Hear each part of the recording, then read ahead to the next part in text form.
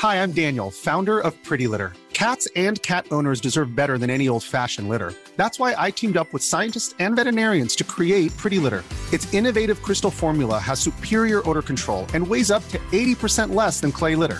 Pretty Litter even monitors health by changing colors to help detect early signs of potential illness. It's the world's smartest kitty litter. Go to prettylitter.com and use code ACAST for 20% off your first order and a free cat toy. Terms and conditions apply. See site for details.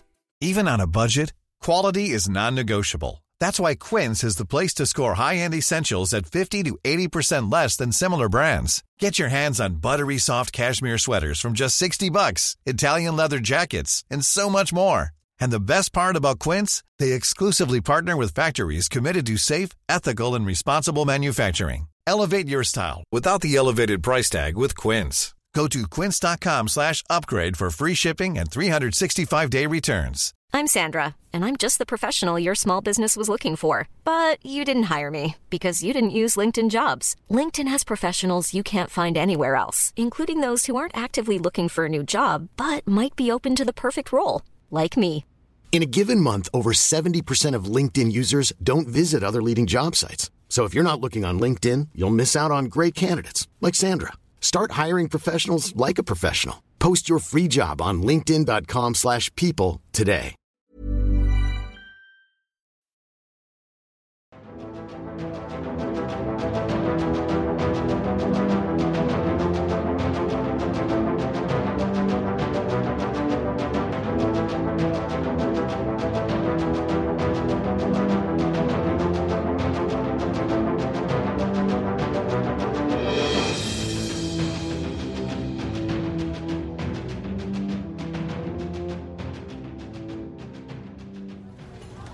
Hail and well met, traveler.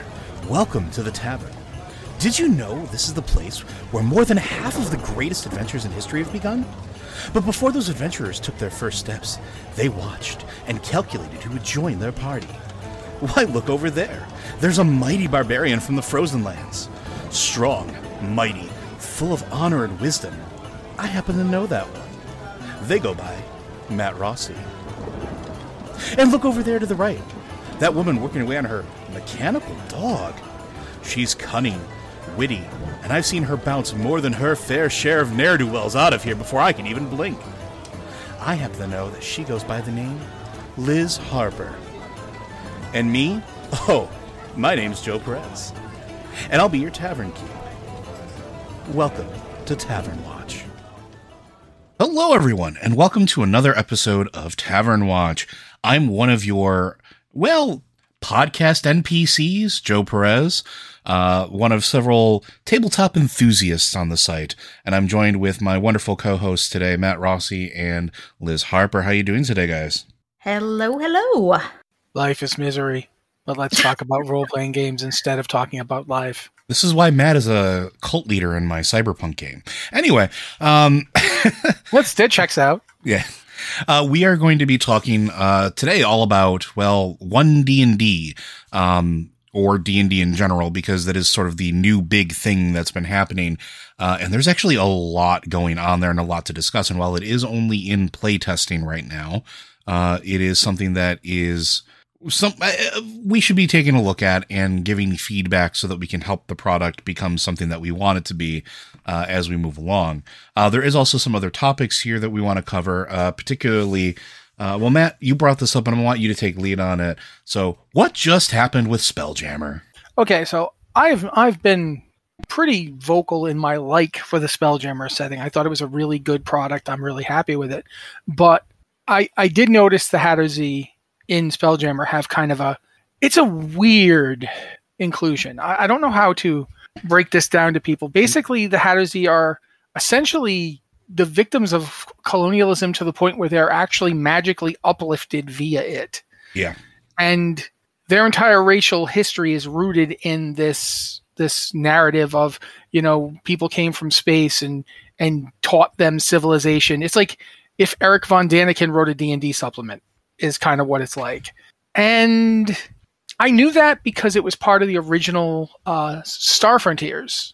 But one of the things I've noticed as I've gotten older is that all the stuff you liked as a kid ends up having some stuff in it. And you're like, oh, I did not notice that, or I didn't remember that. Oh, that's bad. And the Hadozi thing is one of those things.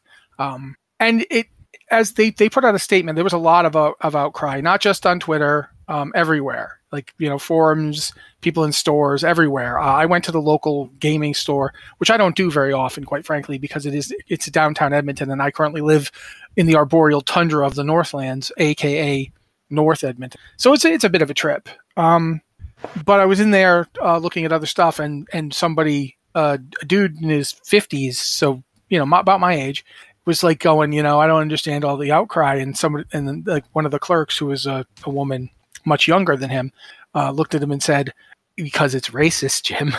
And that is the outcry. It is a racist trope. And they've, Wizards has realized, this was originally the origin from the 80s, and we probably should have, we probably should have not included it.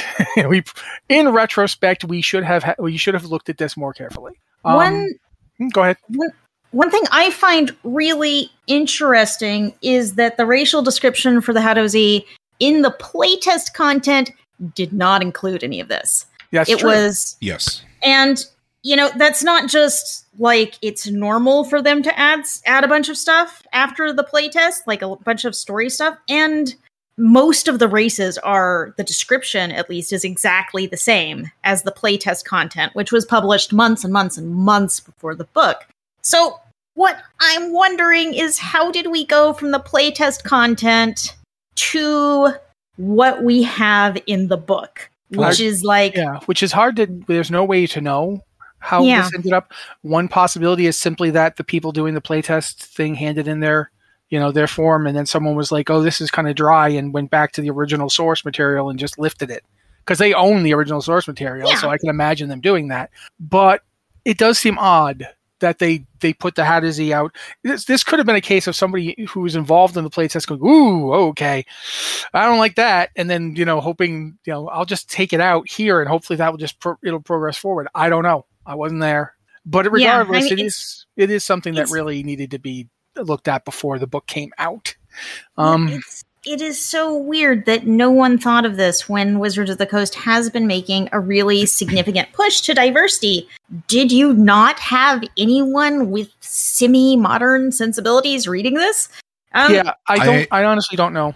I'm wondering if part of it is the speed. We talked about this when Greg was on the show too. There is a certain new cadence for every product that Wizards is putting out now, right? And you can't maintain that speed without mess ups happening, right? Like things are going to be missed, because if you're putting out a new book every 3 months, even with extended playtest, like I'm not trying to hand wave it. I don't want to make that perfectly clear, because it never should have happened in the first place. But I could see a world where stuff like that gets missed, because they are rushing to production and maybe not proofreading or copy reading like they should, or at the same quality that they should. Although, let's make this point too. But they also they can afford to do it.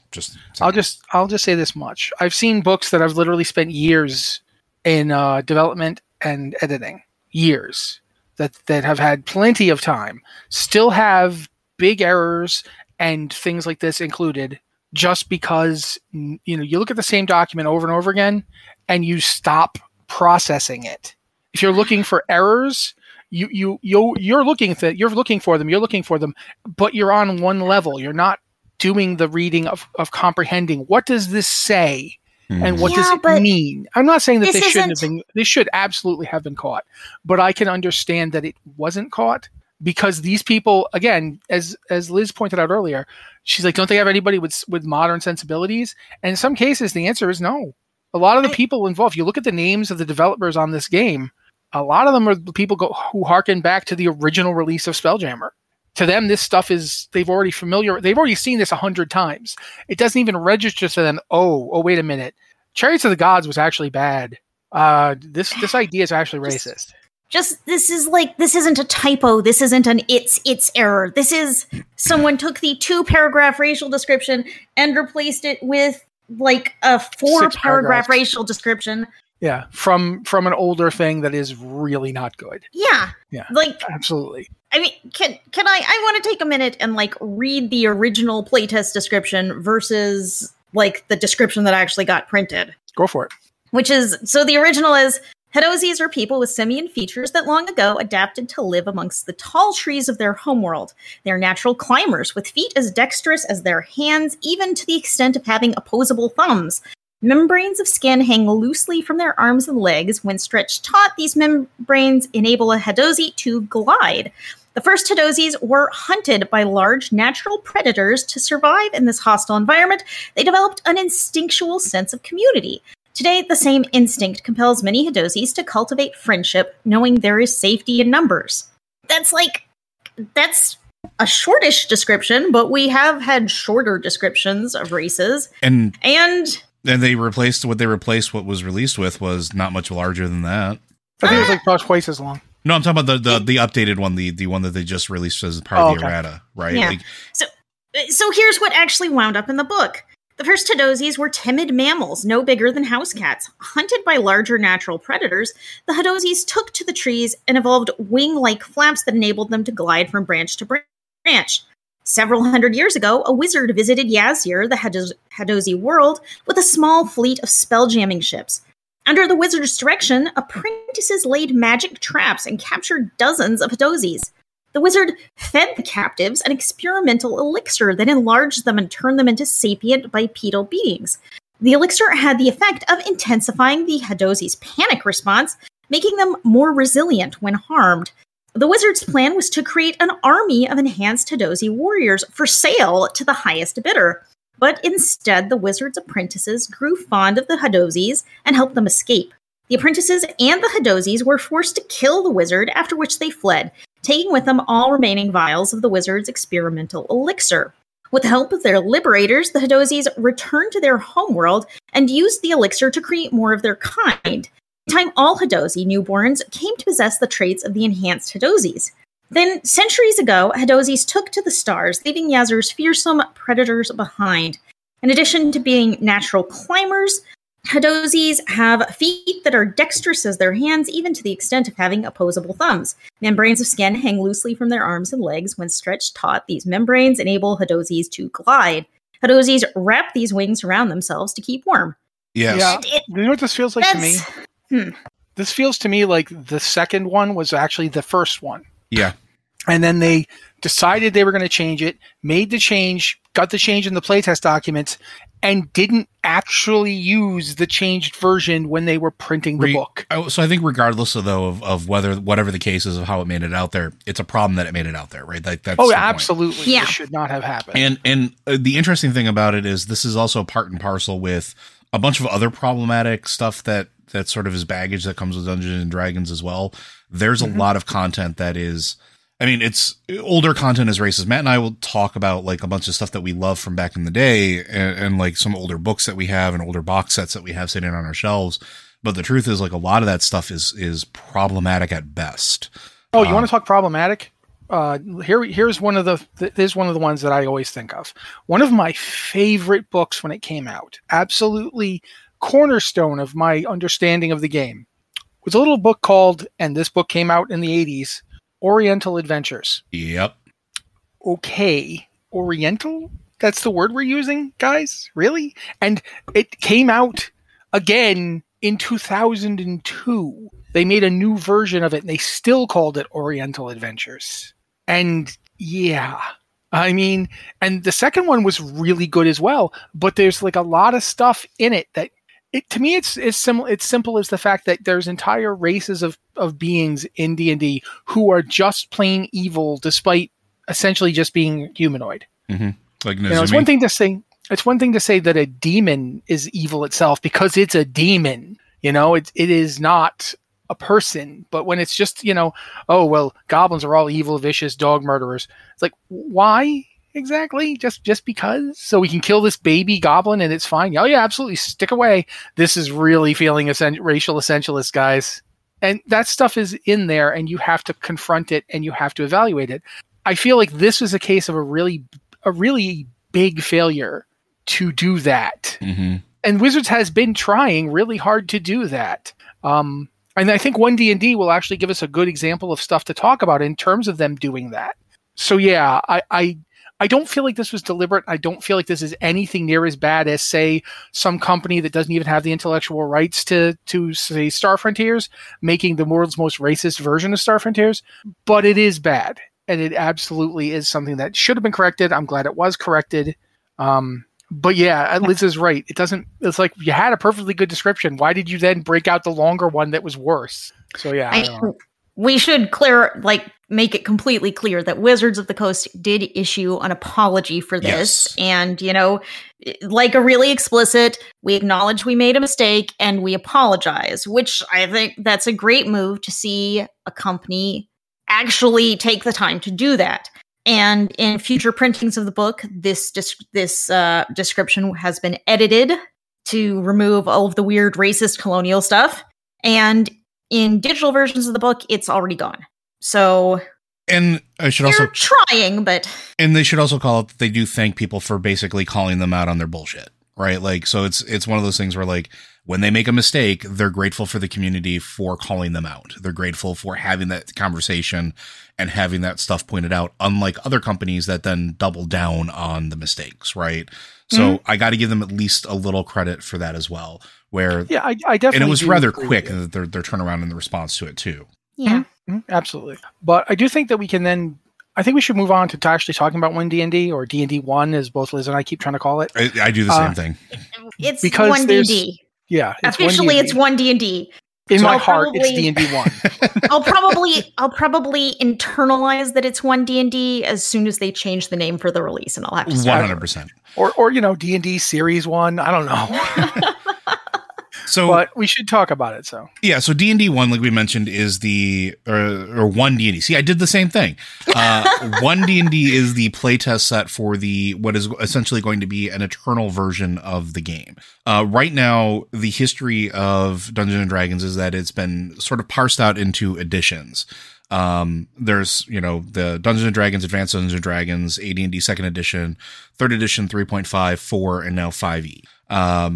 5e has been one of the longer running ones and is the one that most people that have come to the hobby recently are familiar with. So now what they're looking to do is sort of, how do you evolve your game? How do you evolve this game that has so many live shows now, so much content that's produced around it, so many people that are playing the game now for, maybe the first time, the largest player base that they've ever had in a Dungeons and Dragons, period, is now here. So how do you do that without alienating people? Because this is a problem that they ran into, and Matt and I have talked about this plenty, is that switch from 3rd edition to 4th edition, where players felt it was too abrupt of a shift and sort of, I don't want to say fell off, but it wasn't as popular as it could have been. Let me put you this way. There wouldn't be a game out that is basically evolved from 3rd edition if people had been happy with 4th edition. That's just a fact. Paizo wouldn't exist if people had all gone. The problem with D&D has always been this problem, and it's been this problem all the way back to the D&D AD&D split. When you put out a new edition of the game, if you don't change enough, there's no reason to do it. If this is still basically the same game, then why am I spending the money on new books to play it? I've already owned all this D&D stuff. Why am I buying your books again? But if you change it too much, the people who've been playing it already, they're like, I don't want to have to relearn all this. Or the fact that I maybe have spent, I'm looking at my shelf right now. It's 20, 30 books total. Yeah. $50 a pop, Yeah. And that's the thing is people have often said that role-playing games are the best bang for your buck of any purchase for entertainment. And they're right. Because you can use them for years, you can do all sorts of cool stuff with them. Yes, you're correct. It's a really good bang for your buck, but it's still a luxury hobby in terms of its pricing, and that's just always going to be there. So with the editions of D&D, when you see new editions come out, and this is historically accurate, like you can go back and look at the charts. They're all online. When you see the 2nd edition of AD&D come out, at first there was a big bump. Mm-hmm. And they kept the bump going with the kits and so forth. But then there was a pretty steady decline. as a lot of people just said, no, I'm going to stick with original AD&D. I don't want to play the second edition of it. And the way they got around that for third edition was by making it such a big release and making it so different that it felt like a completely new game. But it was enough of D&D to keep people going. There's still always a bump. There's always that period of some people come in and they buy the new books, so there's a bump. But then there's often a trough because the previous version of the game that people had, they liked it and they're sticking with it. One of the things that in the hobby that's called being a grognard. And it's a reference to French mercenaries. This hobby started with wargaming, guys. There's some pretty nerdy stuff out there. But third edition managed at one point to be so omnipresent, have so many books, that it kind of made itself simultaneously incredibly popular and ubiquitous, and also very hard to actually play. Because it required so much material to actively keep up with everything. It didn't really require it to keep up. I don't quite agree with that, but I think you're hitting on the truth of it, in that you never knew what somebody else at your table owned and was going to say, well, this is an official Wizards product, so you should use it too. And it's like, dude, I don't have the second Dungeon Master's Guide, or I don't have Book of Nine Swords. I have no idea what you're even trying to get me to do. I don't have Player's Handbook 6. What are you talking about? Yeah, exactly. I'm not joking. No, he's not joking. When 4th edition came out, the fall off was real. Like, this time it didn't get the bump because so many people were so resistant to getting more books when they'd already spent so much money so recently. Wizards was putting out 3rd edition 3.5 D&D books until the very moment they dropped 4th edition. I think there's some other factors too that need to be taken into account with it as well too. So D&D 3rd edition was everything that Matt said is absolutely accurate, and it was a very ambitious product, and I think we need to keep that in mind moving forward. 4th edition came out at the height of MMOs. When MMOs were everywhere and omnipresent, video gaming was sort of becoming more mainstream.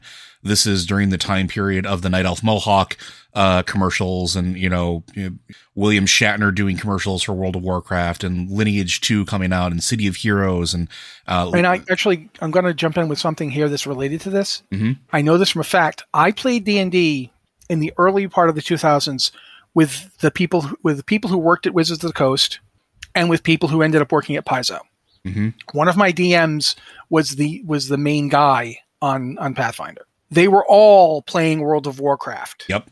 I know this because I saw them all the time in game, and we did dungeons together. So they were big into MMOs. They played the living daylights out of them, every one that was out. Now, the reason I bring this up is because it's a time period thing too that I think affected tabletop role playing in general at that time, because it wasn't just D&D that had a little bit of a lull, although it was with 4th edition. Other ones suffered as well for a lot of the same reasons. People who were getting their role-playing fix on the tabletop were now starting to find it in virtual settings, for better or worse. There was the sort of a reverse pendulum swing as far as that went. Now, the reason I'm bringing this up is we're looking at D&D, or I'm going to keep calling it D&D 1. It's going to keep happening. 1 D&D is now poised at another pivot point as far as general consumption is concerned, which is we have more digital tools and technology for content consumption on the tabletop space that has been growing exponentially for a number of years, ever since D&D 5th edition first released, but especially in the last couple years due to the nature of what's happened across the world and the necessity of those digital tools. And a lot of what they're dealing with here is sort of poising to springboard into taking effective control or use of those digital tools in an eternal format. So a lot of the stuff we're going to talk about, keep that in mind, because that does play a factor here with some of the changes and some of the things that they're going to be talking about moving forward. Fair to say? I'm sorry? I couldn't hear what you just said. I said, do you think that's fair to say? I think that is pretty fair to say. Liz, you started D&D with 5th edition. Yeah. And you've played a lot online. You have a live game, right? I know you have an in-person game as well. But no, not anymore. It's all digital. So from your perspective, your experience of this, how have you seen it change in the time that you've been playing? I mean, that's hard because I really have only been playing for a few years now, and I've only been playing in the 5e era. I really got started with Critical Role, which, we've had just a giant emergence in the presence of games being played online. And I mean, we always think of Critical Role. That's like the 10,000-pound gorilla of D&D streams. But there are tons of D&D streams. Probably at any hour of any day, you could go to Twitch and find a D&D stream. You could go to YouTube and find a D&D play video that's been posted 5 minutes ago. It's everywhere. But in the time I've played, I haven't seen a ton of evolution, certainly not to the rules. There are some new sensibilities that I've seen coming out, where Wizards of the Coast is really leaning into diversity and content written by people of color and minorities. So I feel like they're really trying to push the game that direction to try and give a 50-year-old game modern sensibilities. And that's kind of a tough transition, particularly, I mean, we're talking just a minute ago about Spelljammer, which was written in the 80s and has much earlier sensibilities. But I mean, rules-wise, One D&D is like kind of mind-boggling because I haven't seen any rules changes in the time that I've been playing. It's all been 5e. Well, I mean, 5e did change Origin to the custom background. They did allow that partway through as well, right? Yeah, that's true. Tasha's Cauldron of Everything came out a couple of years ago. That really felt like part of this sort of push towards diversity and inclusivity, because it was like, okay, well, what if I want to play an orc who's like a bookworm and they become a wizard? And it's like... Same with Mordenkainen's, right? Yeah. I mean, Mordenkainen's continued the Tasha's rules. Mordenkainen's took those rules and like codified them for every race. But, yeah, Tasha's... I was just going to say, why don't we use the breakdown that Liz wrote? I was just going to say, I was going to let Liz take point on it. Since the first bullet point you have, I think, is actually relevant here. Do you want to go ahead, Liz, with what they're doing?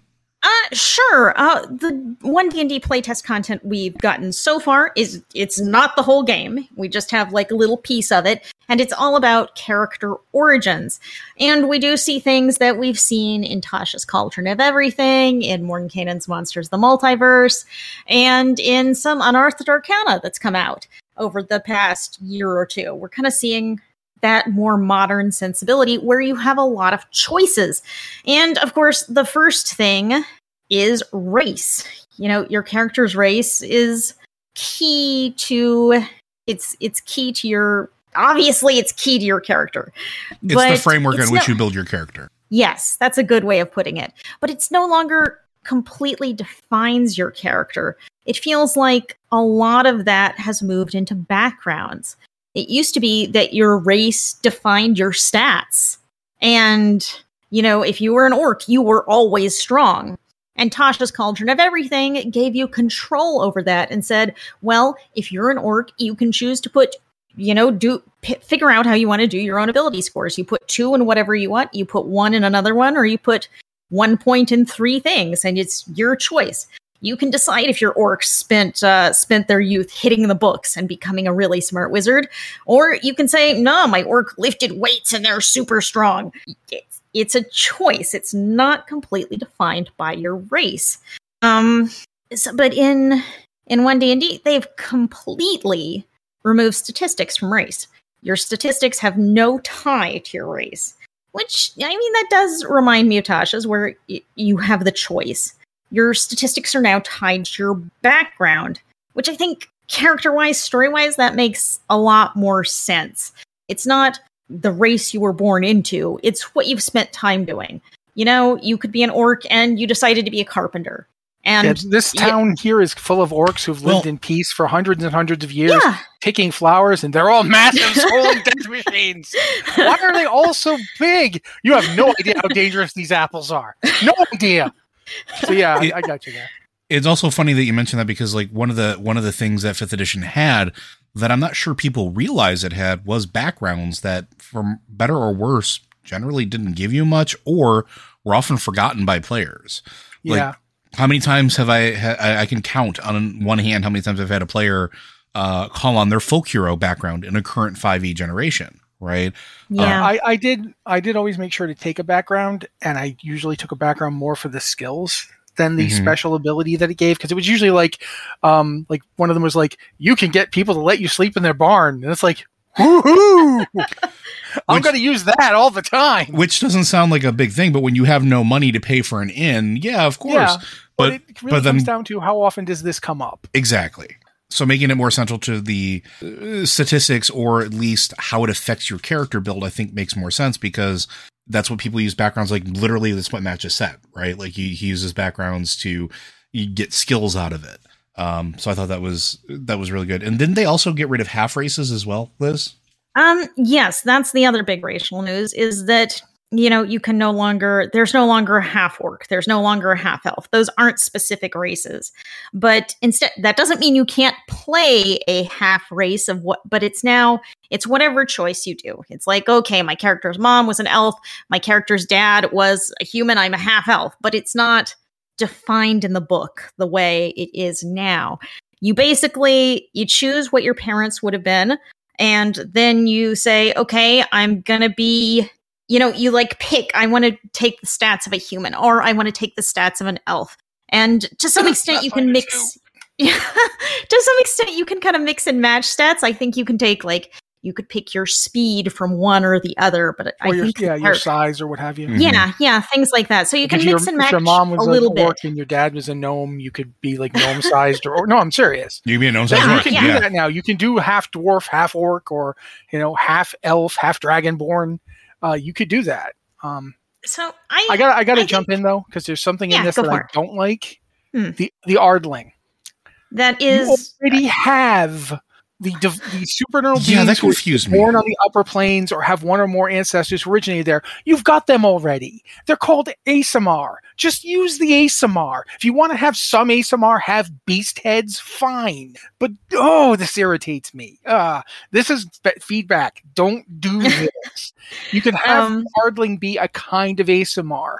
You don't have to have the Ardling just show up and now we're the half divine ones. No, it's silly. It's silly, guys.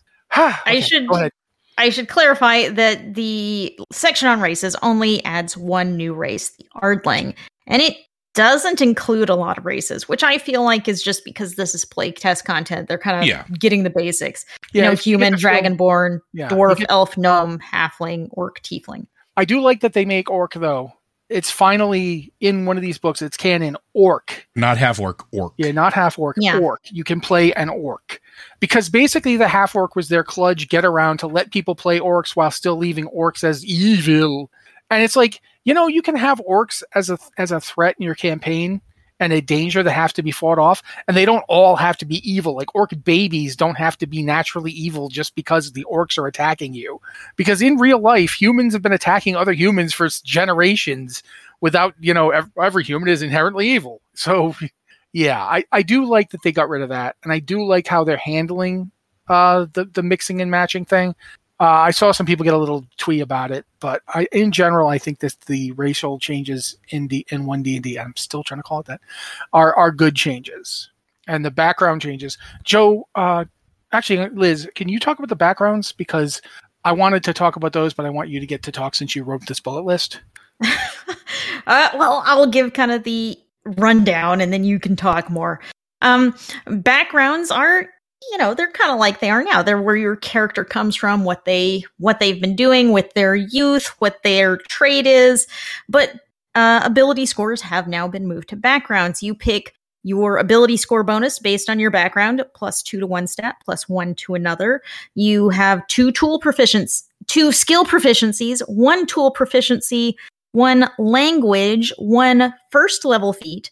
And yes, every background now includes a feat. We'll get more into feats later. Mm-hmm. And some starting equipment that's valued at 50 gold pieces, which the starting equipment used to be mostly class and a little background. So I don't know if there's going to be any starting equipment tied to class anymore, or if they're just moving it over here.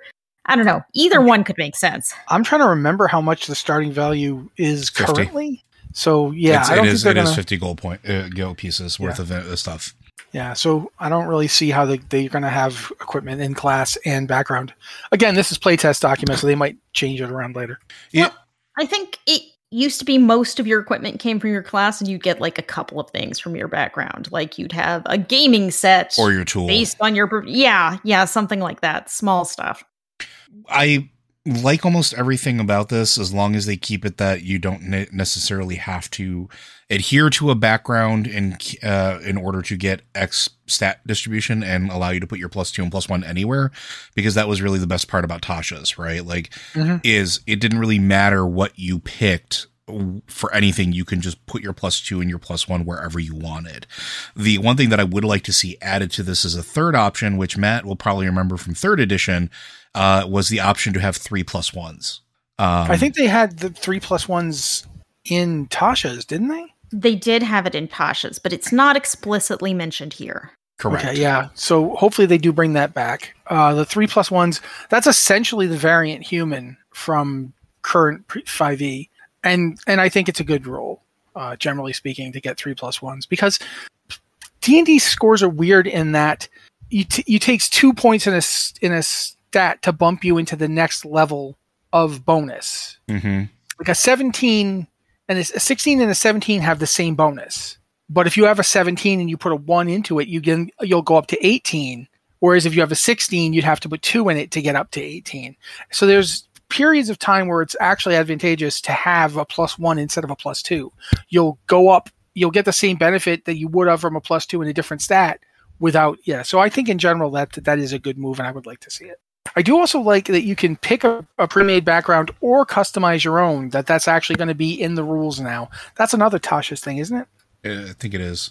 Yeah, I do like it. Yeah, I mean, so I think that means you'll be able to customize your stats however you want, basically, just like you can now with Tasha's rules. But the one that they have, there's a list here that Liz wrote out. The ones for playtest are the Acolyte, the Artisan, the Charlatan, the Cultist, the Entertainer, the Farmer, Gladiator, and Guard, Guide, Hermit, Laborer, Noble, Pilgrim, Sage, Sailor, and Urchin. There's some that I would like to see in here that aren't here now, but they've also, one thing we should talk about is that when she says 1 first level feat in here in the document, there are now levels to feats. And that's going to come up. We're going to talk more about that when we get to feats. But basically, when you get a background, there's certain fundamental like first level feats, the ones that kind of like start you on your path type feats that they've built in. And that's a really nice change, I think. I actually think it works pretty well. What do you guys think about that one? I think feats are really interesting ways of customizing your character right now, but there's a real barrier to entry of getting a feat. So you wind up not getting them until later levels, if you get them at all, because most D&D games, you don't get to level 20 where you have all of your stats finished and perfect and you can pick up like 3 or 4 feats. I don't know. This is because Go ahead. Sorry. As it stands now, I believe Variant Human gets a feat just as a racial perk, and yes. Humans will still, as it's written in the playtest document, humans still get an extra feat. But other than that, you could get your first feat at level 4, but you would have to choose, do I want stat bonuses to increase my stats and make me better at everything? Or do I want a feat that makes me better at a specific thing and may or may not provide stat bonuses? And that can be a hard choice, particularly at lower levels when your stats may not be very high. Yeah, and that's why I think it's good to have feats be built into the background. Yeah, because I like it. You're going to take one, because it's free. It's not costing you a stat bonus. I also think that feats need to become more interesting. And this might be a hot take and for some folks out there, but I think the problem that 5th edition had versus like 3rd edition, 3rd and 3.5, the feats were a lot more varied and a lot more interesting. They did come with prerequisites in some cases. Some of them had level requirements. Some of them had other feat requirements. Like you had to essentially like talenting in WoW, right? You had to take this talent to get to another talent. But it felt like a little more customizable with your character. Like you could have a party of 4 clerics and each one feel wildly different. And while there was some things to help differentiate in 5th edition now, feats was not one of them. Feats are very treated like, well, if you really want to use these, you can. Unless it was like very specific things, like if you were a gunslinger and took the gunslinger specific feats, because why wouldn't you? Because they were developed specifically for that class in mind as a supporting feature to it. So like, yeah, but again, it's like, you see all the gunslinger is very much not part of the main rules. Exactly. And then they do that. There's a whole thing in the 5e Player's Handbook about how this is optional. Your DM may not even allow you to do this. You may just have the stat bumps and that's it. And I think Liz is on to something here. And I would say that if anyone is listening to this and saying, hey, what feedback do they have on feats?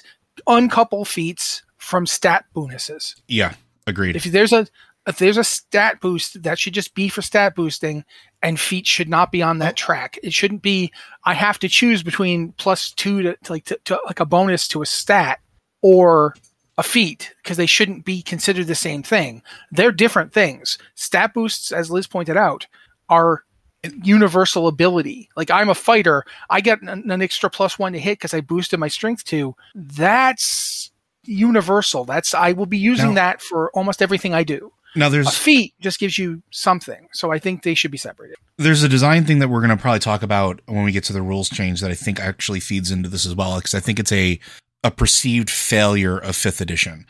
So in 5th edition, like, we're talking about feats and stats sort of being on the same level or being sort of like bundled together.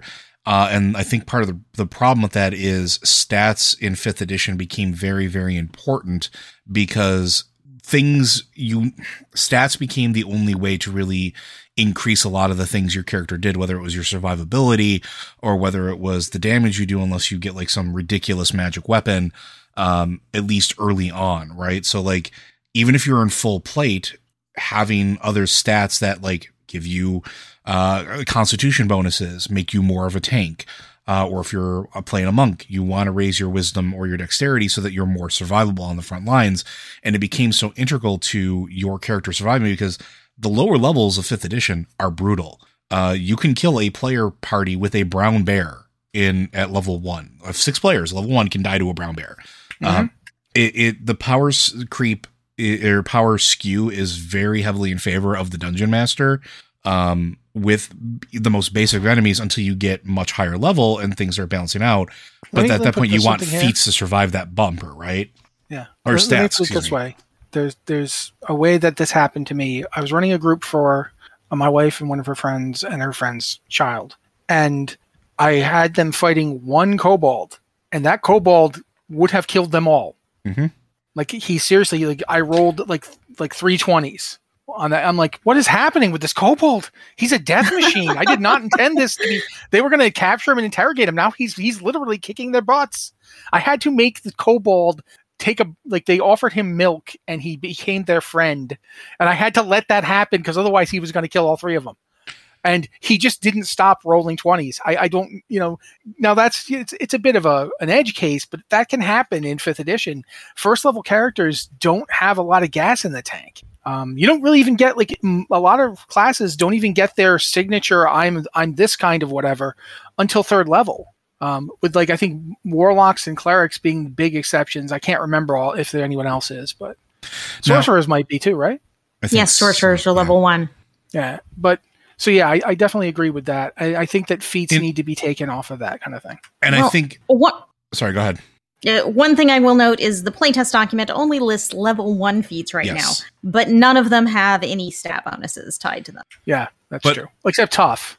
Except for tough. Yeah, tough gives you hit points. Okay. But bundled in there, and that's actually what I was going to do, is I'm going to read off the list. So bundled in the playtest, you have Alert, Crafter, Healer, Lucky, Magic Initiate, Musician, Savage Attacker, Skilled, Tavern Brawler, and Tough, which are all first level feats, as Liz pointed out. Tough being the only one that is tied to stats because, well, it's making you tougher.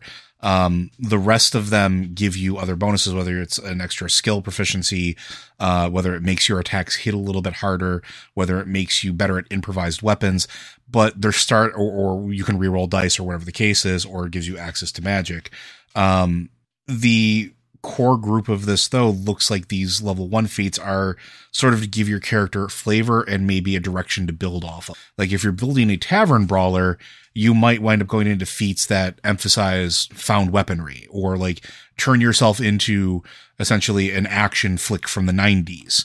And that's where I think feats feel the best, because that's where they think they felt the best in 3rd edition and other games that have feats.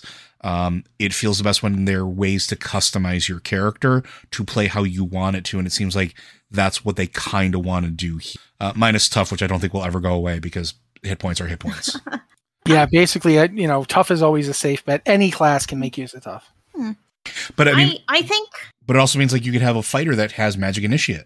So you can have a fighter that you can, as long as you meet the prerequisites, or whatever they have the conditionals for, that can cast magic missile or something like that, like, or give you access to something that makes it a little more flavorful, a little more like a fantasy novel. See, that I have a specific example on, because when I made my character to play in your Otherwield game, Joe, instead of taking a stat bonus at level 4, I took, it may have been Magic Initiate.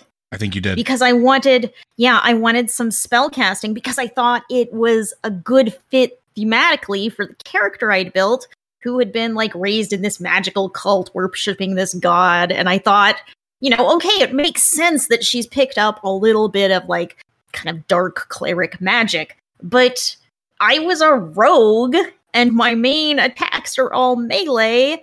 And that was actually a big hit to the character. I mean, that was not the smart choice if you want to make a powerful character, but it was a better choice for flavor and characterization. And so that's not a fun choice to make.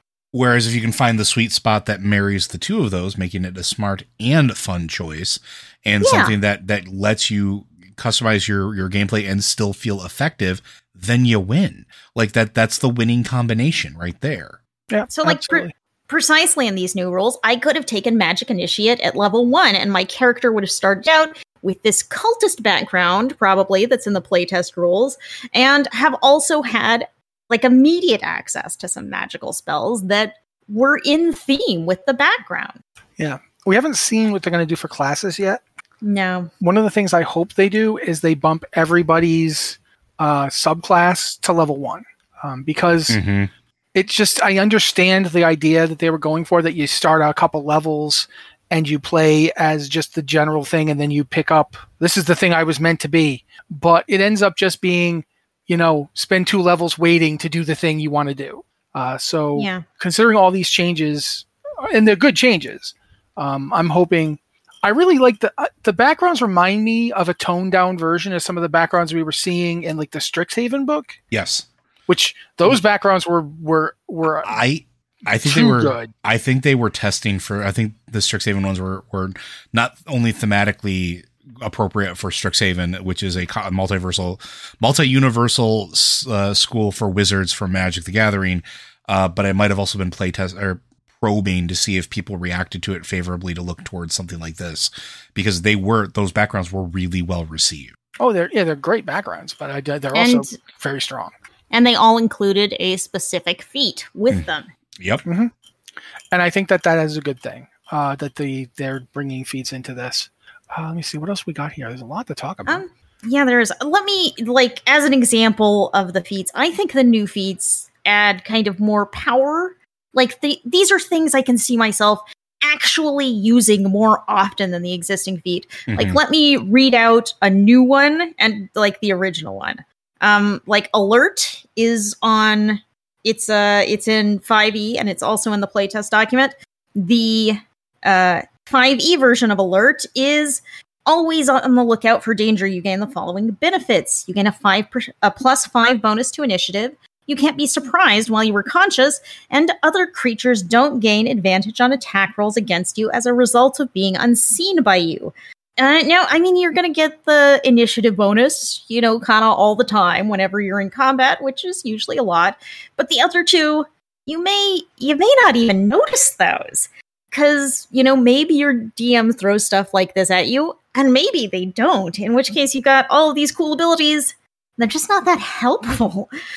So in the playtest content, you have Alert, which gives you initiative proficiency. When you roll initiative, you can add your proficiency bonus to the roll, which I like that a lot better, because the other thing is that it's weaker at first if you take it at first level, but it will get stronger as you get stronger and your proficiency bonus gets higher. So you get a benefit that keeps getting better and grows with you. Mm-hmm. And The other part of that feat in the playtest content is initiative swap. Immediately after you roll initiative, you can swap your initiative with the initiative of one willing ally in the same combat.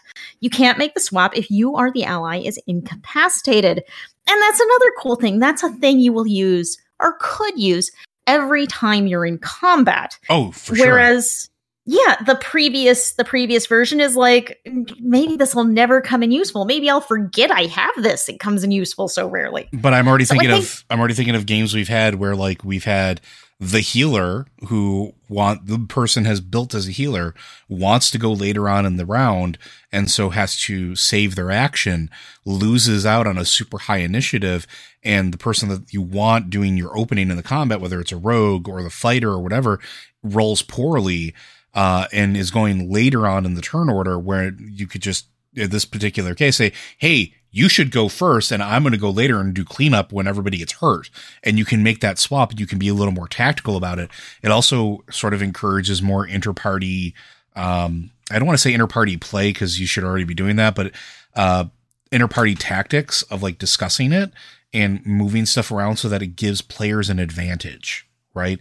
And that's, Matt brings this up often, and I think it's very true in D&D, is in video game design, one of the things that some developers have talked about is it's not their job to kill the players. It's their job to lose convincingly. And it's kind of the same thing in D&D. And this lets players have more tools and be in more control of it. So you have an easier time losing convincingly. Yeah. I mean, you don't have to like cheat as much to lose. Yeah. And that's always good. But a lot of these feats are that way.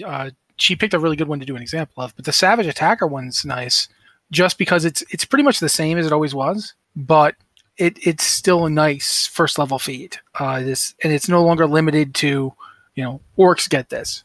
It's anybody who wants to take it can get it. It's rooted in a background. So yeah, I'm overall I'm pretty happy with the feat choices here.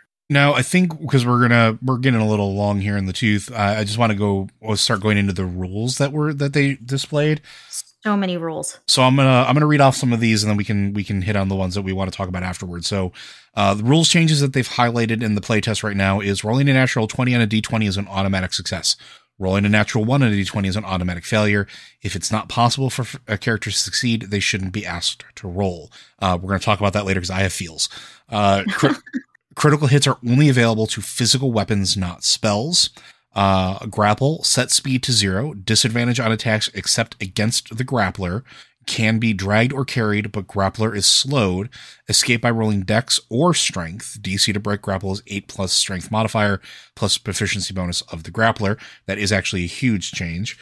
Incapacitated, you cannot take actions or reactions, your concentration is broken and you cannot speak, and you have disadvantage on initiative rolls. Also kind of a big change right there. Inspiration, gained whenever you roll a 20 on a d20 or at the DM's discretion. Can only have one at a time. Slowed, moved at half speed. Attacks against you have advantage. You have disadvantage on dex saves. And spell types are now divided into Arcane, Divine, and Primal. That last one is actually a return from 4th edition. It absolutely is. And I'm glad that they're doing that actually, because I think it makes sense. I want to talk about grapple before we do the whole thing about natural 20s and natural 1s, because one thing you didn't mention, the way you initiate a grapple is different now too. Oh, okay. What is it? When you're making a grapple, I'm going to go to the actual document so I make sure I don't give you bad information here. And of course it means I don't have to get through this entire huge document. Come on. Yeah, I do. Here we are. When you make a grapple, you don't have to do the opposed check anymore. Grapples are an unarmed. It's just a comment of attacking. It's an unarmed attack. You just grapple. You roll to hit. So as a result, since they've changed it so you can use dexterity, and so they've changed it so it can be just an attack, monks are now grappling fiends. Monks can grapple people. I know it's in the thought about combat. Okay, that's what I was asking because I didn't see it under the grapple section. Yeah, go to the section that's labeled unarmed strike. And as a result, that's how you can now do that. You can just attack with an unarmed attack and grapple somebody. And there's no, like, they don't get an immediate roll to get out of it. Either you hit them or you don't. If you hit them, they're grappled. I will jump in to say it does still say that your bonus to hit with an unarmed strike is strength plus proficiency. Yeah, I'm assuming that also converts to dexterity for like, it'll and so forth. It'll probably, when they break down into features and stuff like that, I can't imagine it'll always be like that. But it is good to note right now that it is only strength, and there are size restrictions still on it as well. Yeah, but it has to be same size or one larger, and you have to have an open hand. The way this works now, if you had like a monk, right now monks do not want to grapple anybody. It's not the thing. They're not good at it.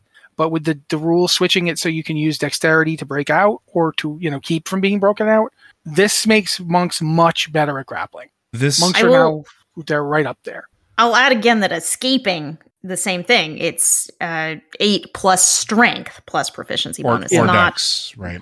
No, it doesn't say that. It does not say or dex. Oh, the DC. Yeah, the DC. It says the you DC can roll to dex, escape. Yeah. Yes, so, you can roll dex to get out, but it kind of makes sense. DC is strength based. From a real world combat perspective, it kind of makes sense. I've done sword training and stuff like that in real life, and there is a one-handed sword technique where like you have an open hand in your other hand where like you grab somebody to try to move them around or use it as like deflecting or whatever. This leans more into that, and I can kind of see what they're going for, and I think it kind of makes sense.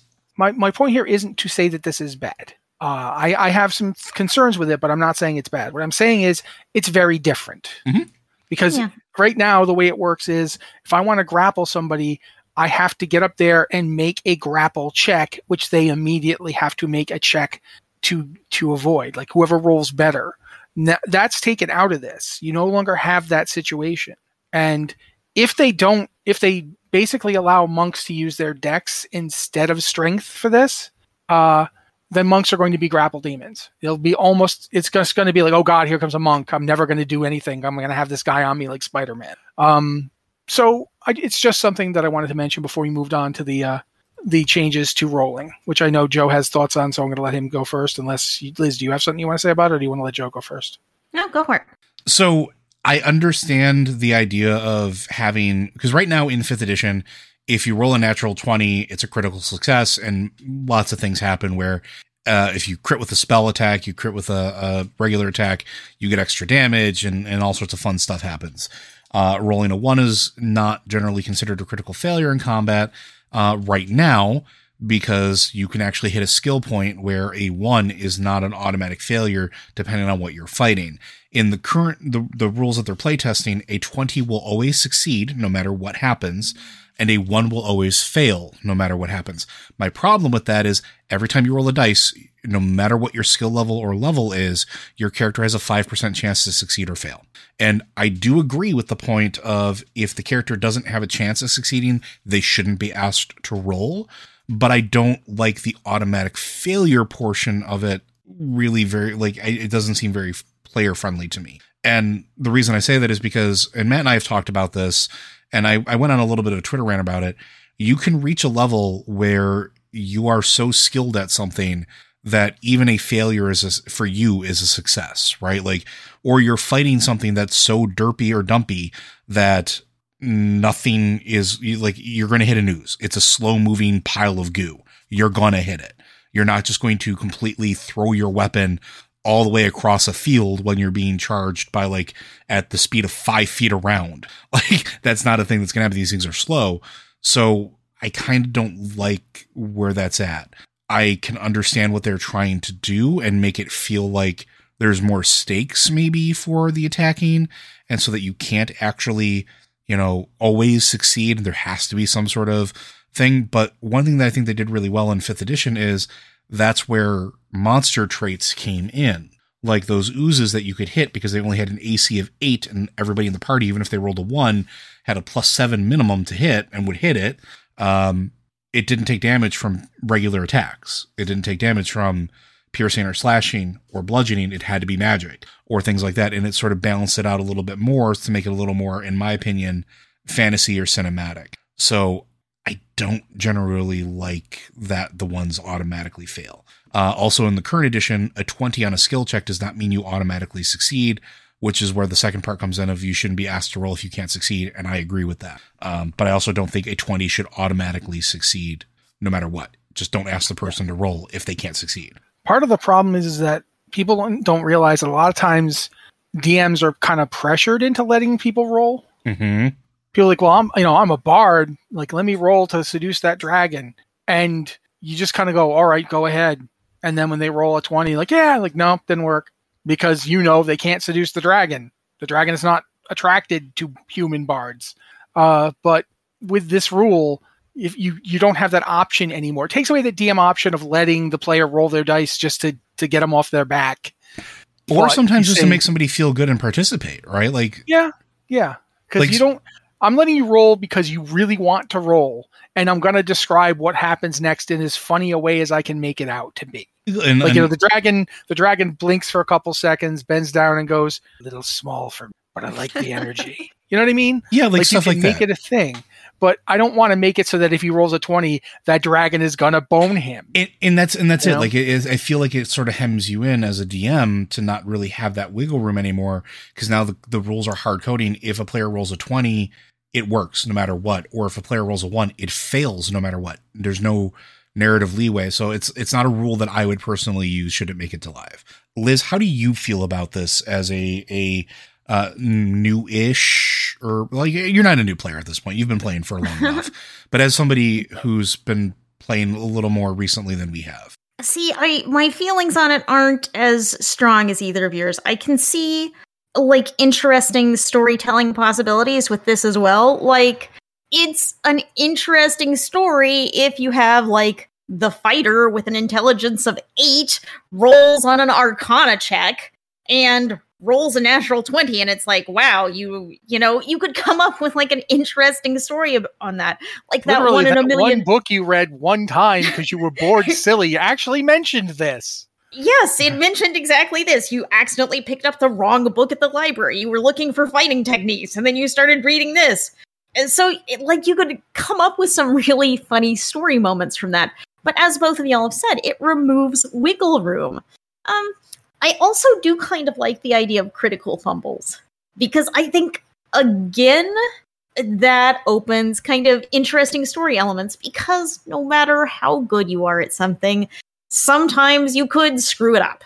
You could have just tons and tons of experience with something and still you're having a bad day, you haven't had your coffee yet, whatever, you just you mean to attack and you drop your sword. I agree, but it's the 5% that bothers me. Yeah, so I think both of them offer interesting story possibilities, but it does feel like this should be an option, not a rule. Like, maybe put this in the book as, you can just say, if you... Remember how you guys made feats into something you could or could not use? Make this into something you can say, now, as a possible house rule, you could do this. Now, there's I was talking with a couple of our readers and listeners on Twitter about this. And there's an old thing from 3rd edition that I think could, if they really wanted to go this route, it's a little cumbersome, but they could maybe try to find a way to make it a little more elegant. And Matt might remember this. It's the confirming crits and confirming fumbles. Yeah, I knew you were going there. Where, if you rolled a natural 20 or you rolled a 1, you then rolled the d20 and you had a 50-50 shot of it going, basically 10 or lower, it was a critical fumble or it was a regular hit, and 11 or higher, it was just a normal miss or it was a critical hit. It depends on if it was a skill check or an attack. I think that, I remember for attacks, if you had a critical fumble, I think you had to roll, and if your attack would hit, if this roll would be a hit, it wasn't a critical fumble, but you still missed. Mm-hmm. And the same was true for critical success. If you rolled anything that would hit, now it's a critical hit. You did critical this person. Whereas if you rolled a 1 on this confirmation check, not a crit, so you just got a normal hit. And I could see that working. It is, however, sort of already baked into the rules with advantage and disadvantage. I don't know if they're going to want to do that. I don't see them wanting to put another mechanic like that in. And advantage and disadvantage are probably the cornerstone mechanics of 5th edition. And I can see where they're trying to put that in here too, with the inspiration being gained on whenever you roll a 20. Mm-hmm. But also, I kind of feel, I also am not the biggest fan of that, of having an automatic inspiration. I don't mind having automatic inspiration, but I want it to not devalue bardic inspiration. I also wanted to not devalue coordinating and working with the team of like your fellow players in the party for like positioning or things like that as well. Cause I personally think that that's sort of important, but also if you're already giving somebody an automatic critical hit on 20, no matter what they do, or critical success on 20, no matter what they do, does a natural 20 need anything else with it to make it more special? Like that's kind of my thought on it, right? I'm pretty sure like I'm more mellow on that. Liz, do you have any feeling on that one? Because there is something I want to talk about that isn't the inspiration thing. I like this rule because how many times do you just forget inspiration exists in the game? How many times do DMs forget inspiration exists in the game? Like, I watch several game streams, and like 90% of the time, no inspiration is ever handed out. And I mean, I think in our games, I can't think of a single time anyone has gained inspiration. And this gives you like a really reliable rule that says, okay, when something, when you roll natural 20, something really great happens, you get inspiration. You're inspired by your success. You're kind of riding high on that success. And that does kind of make thematic story sense. And it's also something cool when you roll a 20. Because right now, if you roll a 20 on like an Arcana check, it's okay, you're probably going to succeed the Arcana check, but it's like nothing cool and special happens because you did something really well. So I like having a consistent way to give it out. Does this rule need to exist? Does D&D even need inspiration, considering we have so many games right now that just don't use inspiration? That I don't know, but I do think it's kind of cool to have an extra effect on a natural 20. Okay. I'm going to move to the one that I think really needs to be addressed. Critical hits are only available to physical weapons, not spells. I play physical characters almost exclusively. I'm playing a bard in the Witchlight game, and I like my bard. But generally speaking, I play physical characters.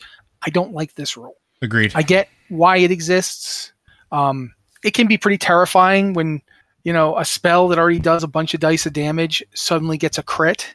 But critical hits are only available when you make an attack, when you roll to hit. So there's a penalty that can possibly keep you from hitting at all or doing anything. You can't get a critical fireball, I don't think. Nope, you can't. Because you don't roll an attack roll for fireball. So I don't feel like letting people crit with spells like, say, Eldritch Blast is bad. And I don't like the idea of it not being there anymore. I agree, because from a spellcaster standpoint, like at early levels, at least in 5th edition as it currently stands, and we don't have the full breadth of spells for the new version that they've been talking about, but at early levels, spellcasters deal a lot more damage than physical combatants almost across the board. However, at about level, I think you get your second attack at 6 when you're a physical fighter? 5. Level 5 for fighters, and fighters, barbarians, and paladins. I think technically speaking, rogues... Rangers Rangers get a second attack at 5. 5. I think for like rogues, it's not the same. Like, I think it's based on dual wielding, but they do get an offhand attack, and then they use it. Now, the reason I'm bringing this up is because at about 5th level, physical characters statistically, and I've seen this in like actual, like in the wild, start to outpace spellcasters, because spellcasters are still beholden to things like spell slots. And while they may have a very powerful spell, they may only have one 5th level spell. And then once that spell slot's gone, it's gone. And then they start reducing their resources and they start to trail off. That's sort of the design of the class. Well, it's not just that. There's another problem. Mm-hmm. Let's use the fighter as an example, and the reason that this is really noticeable with the fighter. Fighter has action surge. Yep. Action surge is so powerful that I have seen people advising like sorcerers and wizards to take a 2-level dip in fighter. Just to get action surge. So you can cast your big spell and then another big spell. Because the spellcaster is only getting one action, and that one action they can only really cast one spell. And I mean, there's some edge cases where you could do like a cantrip and then a big spell, but in general, you're going to be doing, okay, I dump fireball in the group. Okay, most of them resisted it. I'm done. That's my round.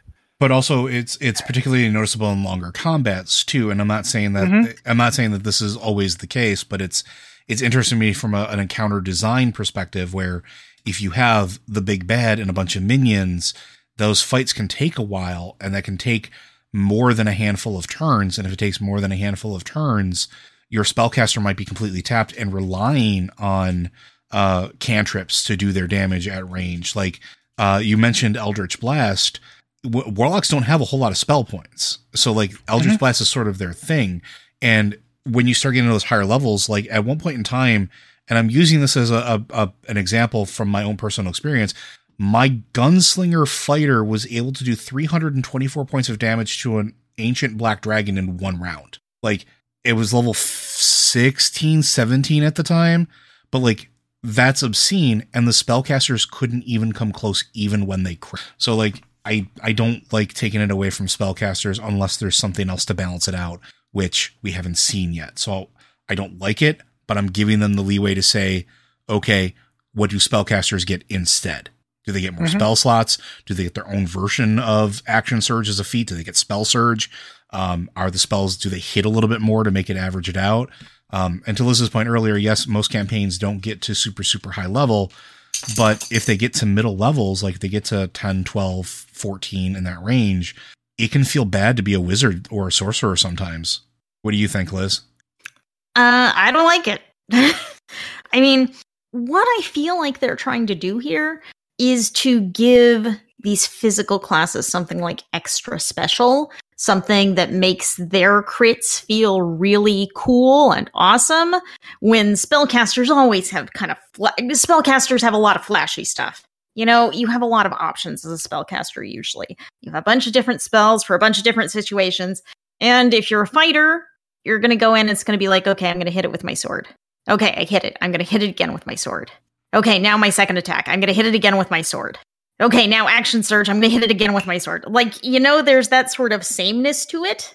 Sure. And if you crit... and that's why like subclasses like the Battle Master are so interesting to people, because you can now say, I'm going to use Blank Strike, and now it's going to be a different kind of attack, and it kind of feels like you're casting spells with your sword. So yeah, I get you there. Yeah, but... if you're trying to give someone something special and you take something special away from someone else, that just doesn't feel good. That never feels good. But I do kind of feel like they're trying to make these physical damage classes feel like really cool and awesome and fun, and give them something special other than every turn you hit something with your sword. I mean, I'm kind of feeling that with the Ranger I'm playing with y'all right now. Is like, okay, what am I going to do this turn? I wonder. I guess I'll try and hit it with an arrow. Okay, I'll try and hit it with another arrow now. And this is where, like, this is where I would normally be advising people, like, and right now, because we're playing shorter sessions, like it can sometimes feel like that when there is a combat, or if combat's the main focus. But there are other things like DMs can do, like, okay, instead of having stuff like that, have combat puzzles.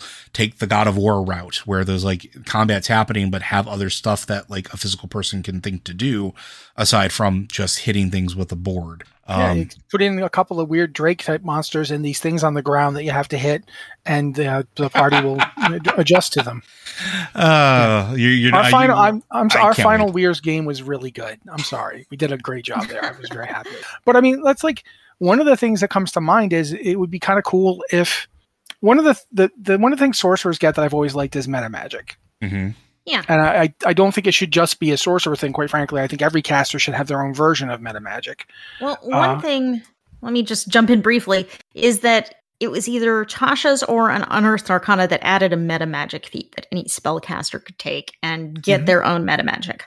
And I think that's cool. Yeah, I think that should definitely be something that goes forward. And I think that to a certain degree, every physical character should have maneuvers. Like if you are, one of the things about playing the Paladin that I've been really enjoying doing in when Joe's running our Weir's game is that I have this, I don't just have like, I hit it again. I have this thing like, do I want to use up one of my very few spell slots to smite this guy? And as a result, Paladins kind of already have this thing where a crit is extra special to them. Mm-hmm. Because if a Paladin crits, they are immediately going to bump a smite if they have one, because the smite damage will go up. Is smite considered physical weapons, not spells? Like, if you just gotten rid of smite crit? You might have. Yeah. And I mean, I'm not that much of a Paladin player that I'm personally outraged by that, but it's something to consider.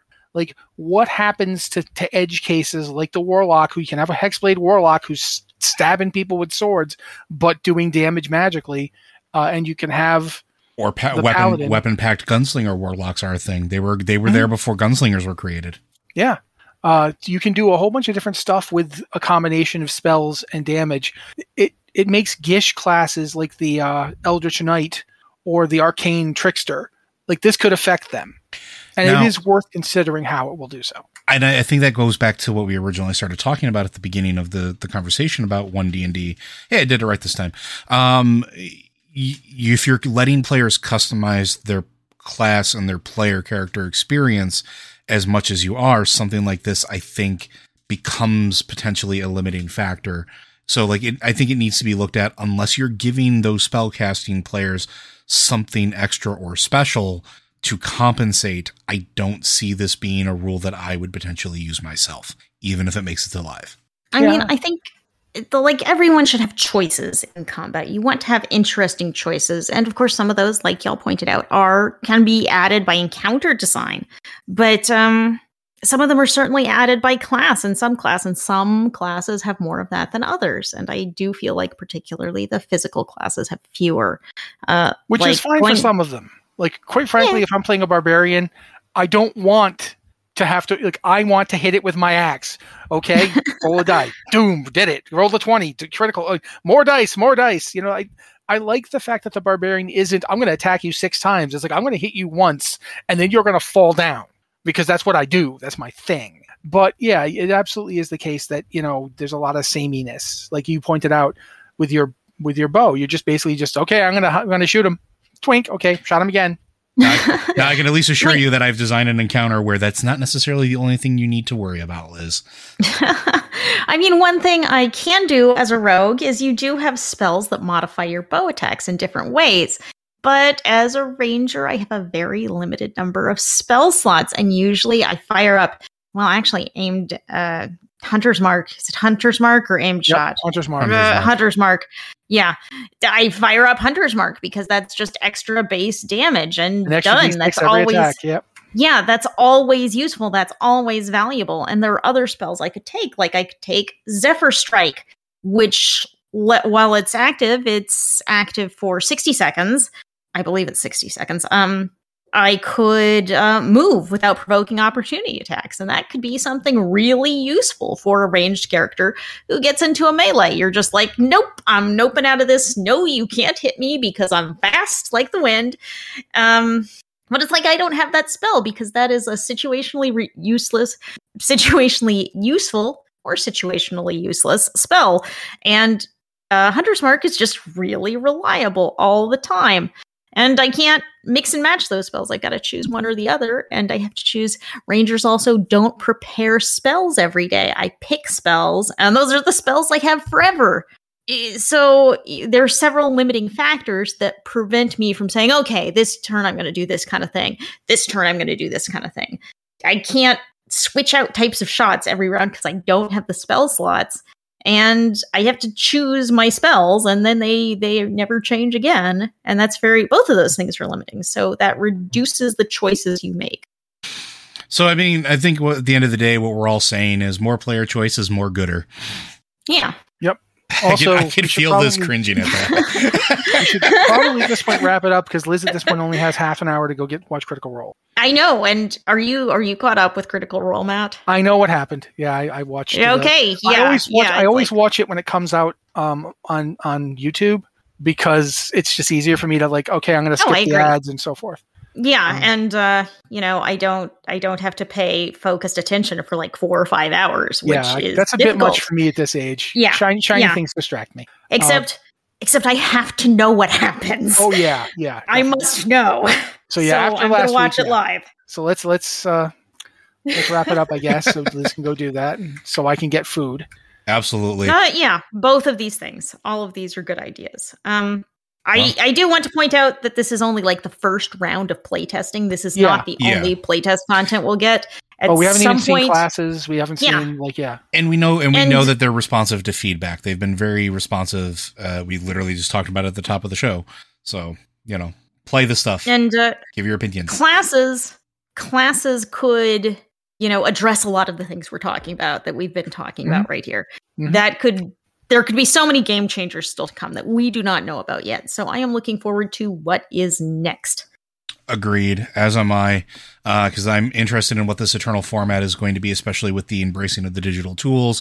We didn't even talk about how D&D Beyond is now owned by Wizards of the Coast and will be leveraged as a digital tool set, and how they're trying to integrate that with the next version of everything that's coming out. There's a lot going on. There's a lot of stuff to talk about, and we'll definitely cover it in the future. But I do want to thank everybody, because podcasts like this and Blizzard Watch is made possible due to your generous contributions at patreon.com/BlizzardWatch. Your continued support means this podcast site and community is able to thrive and grow. Blizzard Watch supporters enjoy exclusive benefits like early access to the podcast, better chance at having your question answered on our podcast or the queue, and an ad-free site experience. Again, thank you very much for joining us for this. Matt, Liz, thank you very, very much. I always appreciate talking tabletop with you both. It's always a good time. We are good. Good thing happened good. That's what a natural 20 looks like when Matt rolls it on socials. All right. Natural 20, natural 1. Who can say? But thank you very much, folks. We'll see you next time.